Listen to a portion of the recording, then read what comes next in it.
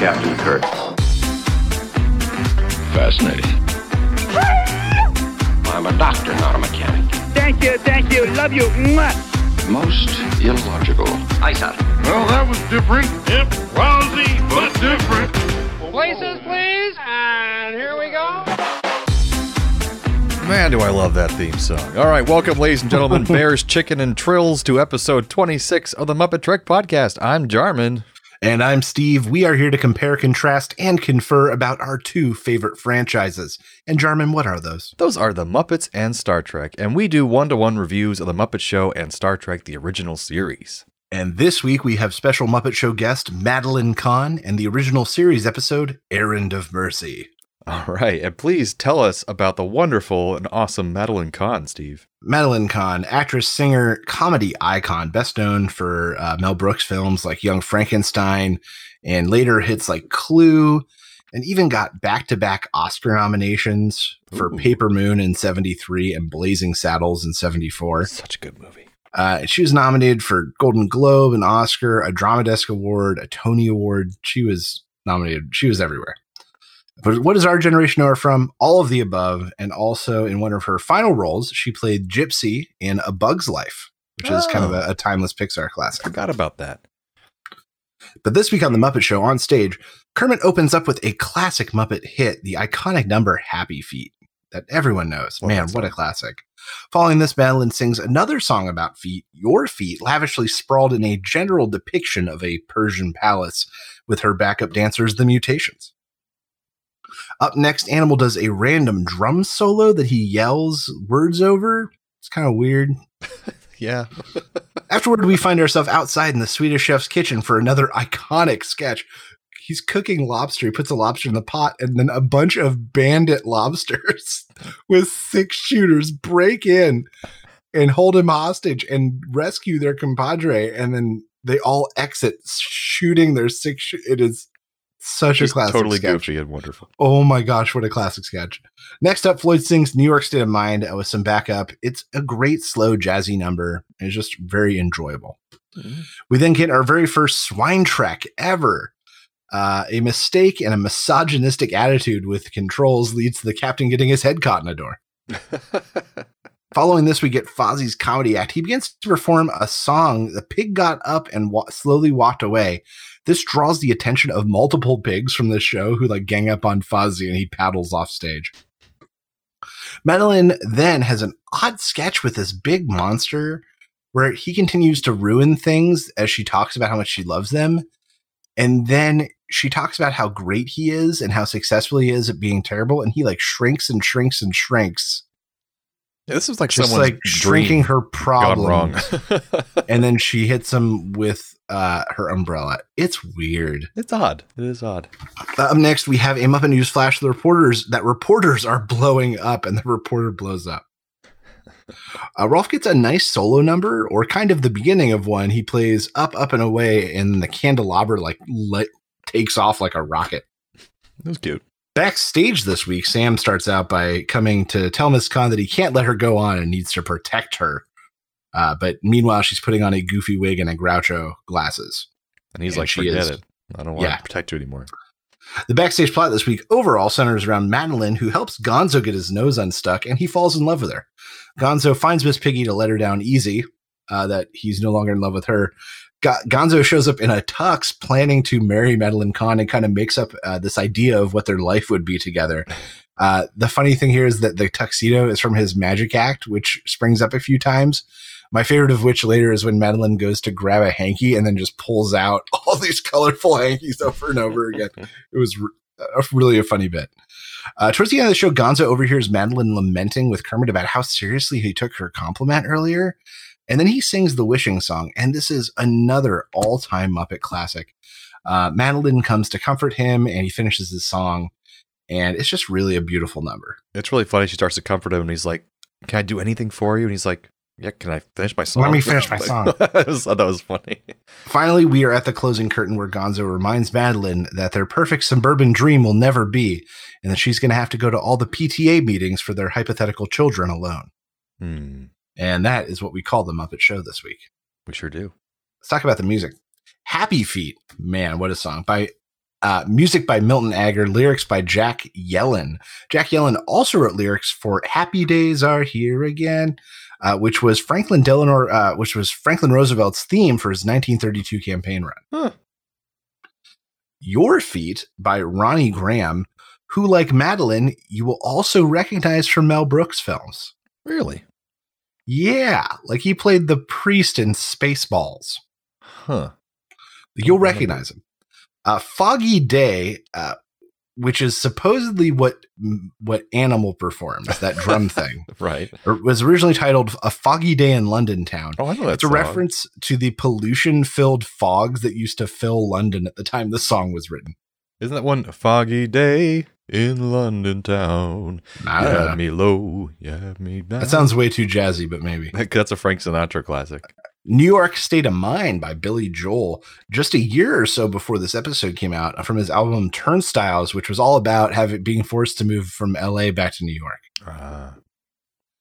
The pig got up and slowly walked away. This is a song from the temperance movement, which led prohibition and was one of the themes for prohibition. And all the songs were basically cautionary tales about like the terrible things that happen when you drink, like waking up next to a pig.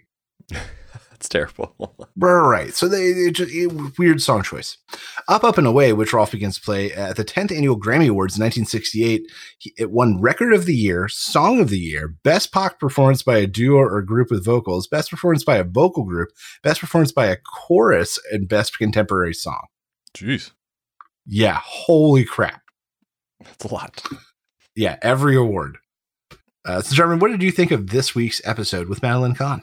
I generally liked it. I just think that this is another case, unfortunately, of another Mel Brooks favorite not being used very well in the episode. I don't think she's used enough. Her scenes were good. They were funny, but she's so outrageously talented that I just don't think she was featured as well as she could have been. But not to say this is a bad episode. I actually even enjoyed the weird monster destroying everything she likes thing. It was strange, but I thought it was well done and consistent within itself, so it was fun. And we're getting more Gonzo this season, which I like. Very Gonzo heavy episode. Yeah, because he's one of my favorite ones from the movies, because Steve and I watched all the movies for our Old Play on Nerds podcast, and him and Rizzo were like my favorite. So Rizzo doesn't come till season 3, maybe 4, gotcha. When Steve Whitmire joins the cast. Oh, okay. Steve Whitmire's going to just passed away recently, wasn't he? No, he's the guy who got fired from being Kermit. Ah, okay. Yeah. Anyways. Well, yeah, more Gonzo I like. I think it's like a kind of a lower middle episode for me, just because it didn't do as well as it could have. I don't know. What do you think? This is one of those episodes where the highs are really high. And I think I said it for 3 different things here. 3 different sketches are all-time best Muppet Show sketches in this episode. Happy Feet, the lobsters and the Swedish Chef. That was pretty great. So good. And then a wishing song at the end. And Pigs in Space. And then the first Pigs in Space. There are a lot of reasons to like this episode, but for whatever reason, you're right. It just didn't end up great. Didn't click. Yeah, I don't know. And I don't know why. It wasn't cohesive enough. Didn't end up great. And is it Swine Trek or is it Pigs in Space? Or is it both? Pigs in Space, the Swine Trek is, I think, the name of the ship, if I remember correctly. Oh, okay. Gotcha. Well, there's our Trek connection right there. Captain Lane Hawthorne. Yes, both have spaceships, I think is what I wrote. There we go. So yeah, probably a middle, could have been better episode, but a lot of great sketches. So check it out if you haven't seen it, folks. And Jeremy, what did you think was the best Muppeteering moment this week? I put down Pigs in Space because it was new to me and I forgot that existed. And there's just a lot going on with the sets there and moving everybody around. So I thought that was impressive and on its own accord. I've got to give it to the lobsters. Oh, yes. For just being simple hand puppets with rods and then the guns and the little effect. It was just so well done. That's true. There's a lot going on for just little lobsters. Yeah. So, Jarwin, tell us about this week's The Original Series episode that we watched. All right. So this week we have Errand of Mercy. So this is our first encounter of the Klingons in all of original Star Trek, which is pretty awesome. That's crazy. So we have negotiations between those Klingons and the Federation are collapsing. They're on the verge of war. So the Enterprise is sent to a planet called Organia, which is like a neutral planet, not involved in the conflict, but in a very strategic position. So they want to get there before the Klingons do, so they don't have an advantage. But on the way there, the Enterprise is attacked by a Klingon vessel, and the Enterprise destroys it, pretty much in one fell swoop. But that's a bad sign for things going down near Organia. So Kirk and Spock go down to the planet, and they find the town to be kind of like a medieval timesy kind of era. But the weird part is none of the townspeople are even bothered by them beaming suddenly into their town. So it's kind of odd at first. Kirk encounters Aelborn, who is this guy who's like the head of the council, who just kind of walks up to them and says, "Good to see you." And he's very friendly. Everyone there is smiling, very happy. And so Kirk is talking to this Aelborn, and he wants him to convince him to let the Federation help them to resist the Klingons coming, who are going to be occupying their planet any time now. But the Organians adamantly oppose any use of violence. So they say they won't resist in any way, shape, or form, even though Kirk's begging them to take some assistance. And when the Klingon fleet appears in orbit, Kirk orders the Enterprise to withdraw, which strands him and Spock on the planet without any help from anybody else. So Aelborn disguises Kirk and Spock to avoid suspicion, and the Klingons seize control of the planet without any resistance, pissing off Kirk. He's like, these people are like cowards, basically. So basically, the Klingon officer Kor comes down, and Kor is going to be throughout all of Star Trek. He's kind of mentioned in later episodes as well. And he's going to become the military governor of Organia. Kor has Spock questioned with a mind sifter, some kind of device that can spy and interrogate your mind. And he has Kirk become the Organian civilian liaison, so he can help the occupation force take over the town, because he thinks that he's an Organian as well. But Spock uses his mental discipline to withstand the scrutiny of the device, and he pretends that he's a Vulcan traitor on that planet who's not part of the Federation. But that evening, in an attempt to inspire the Organians, Spock and Kirk sabotage a munitions dump outside the town. So Aelborn then tells the Klingons that Kirk and Spock are really with the Federation because he wants to avoid any further violence. And so they are taken captive by the Klingons. But then he and the Council, Aelborn, free both Kirk and Spock from the prison so that the Klingons can't torture them. And while Kirk and Spock are out, they try to understand the Council's weird actions and why they're doing these contradictory things. And Kor orders the execution of 200 Organians, but yet the Council still doesn't seem bothered and still have smiles in their faces. So as the Federation and Klingon fleets are approaching this planet to start a big war, Kirk and Spock raid the Klingon headquarters in hope of rousing the population into resistance, but they cannot rouse these people. They capture Kor and prepare to make a last stand, and the Organians reveal themselves and their true nature, which of course are godlike powerful entities, which we've seen many times before. Yes. And they are highly advanced incorporeal beings that they instantly incapacitate both sides. They can take control of all the forces of the Klingons and the Federation, and they make them agree to a cessation of hostilities. And the Organians predict that the two sides will work together in the future at some point. So they're forced into a treaty, in the Treaty of Organia, I think it's called eventually, and that's the end of the episode.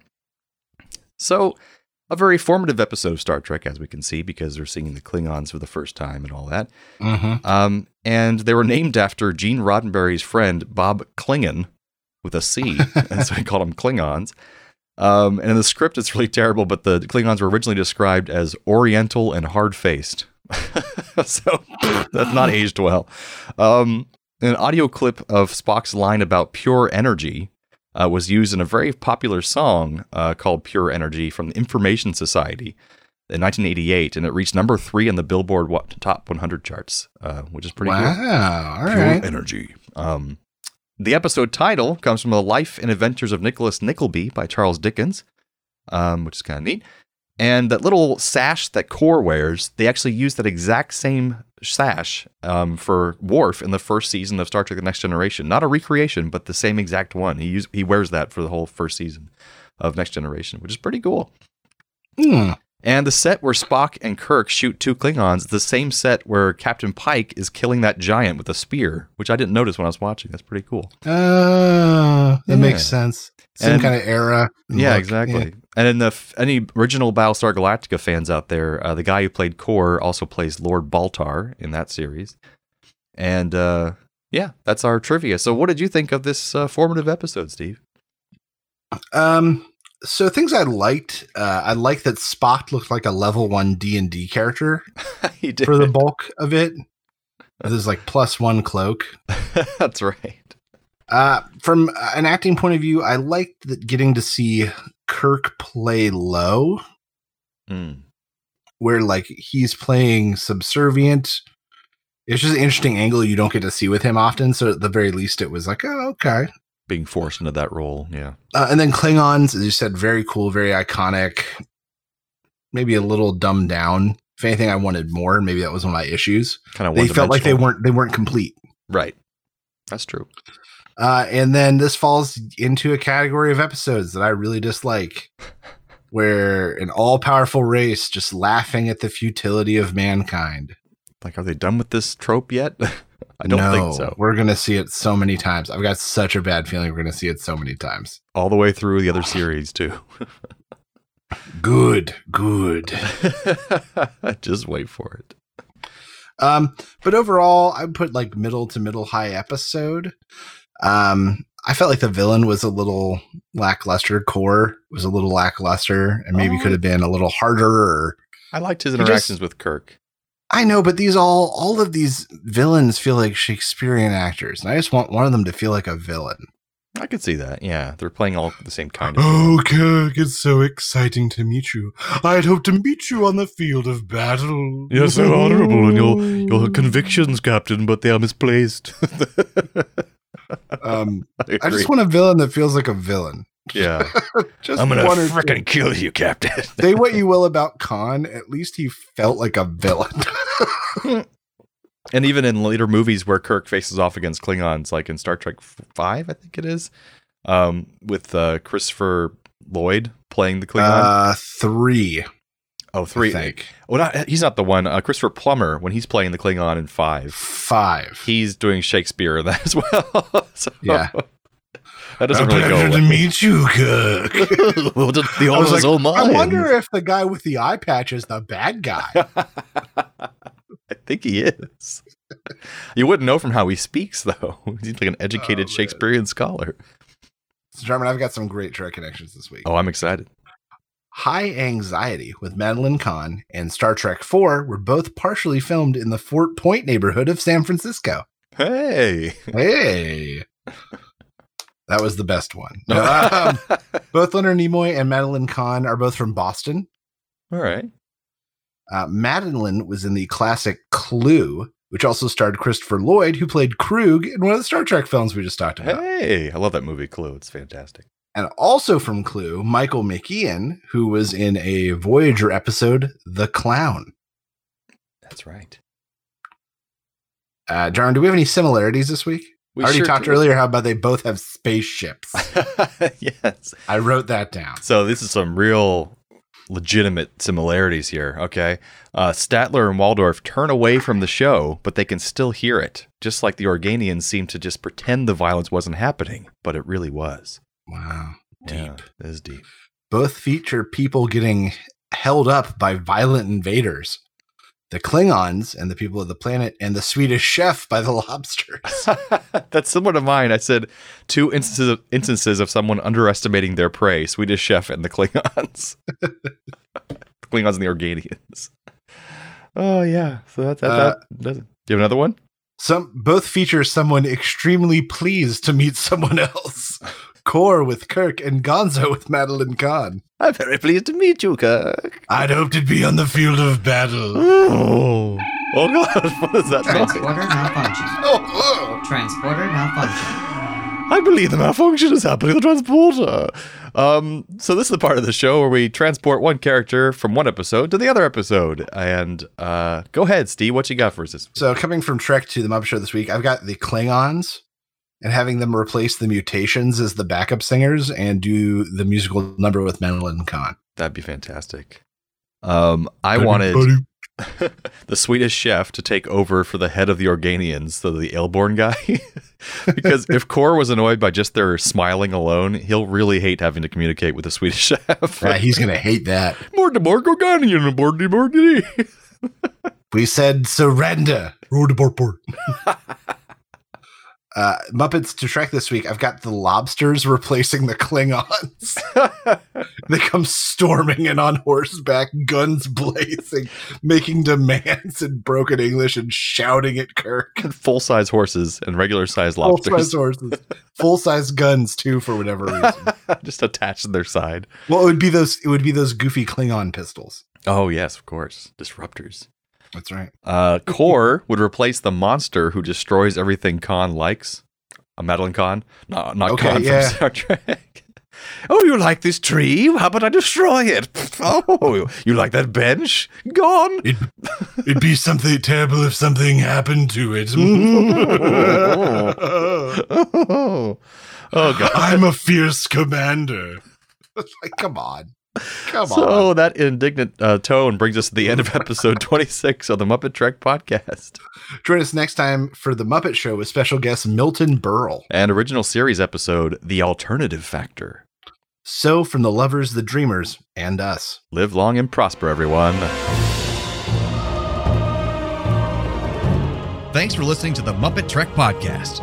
Be sure to follow us on social media on Facebook and Twitter.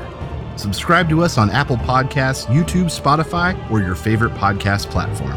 This podcast has been brought to you by A Play on Nerds.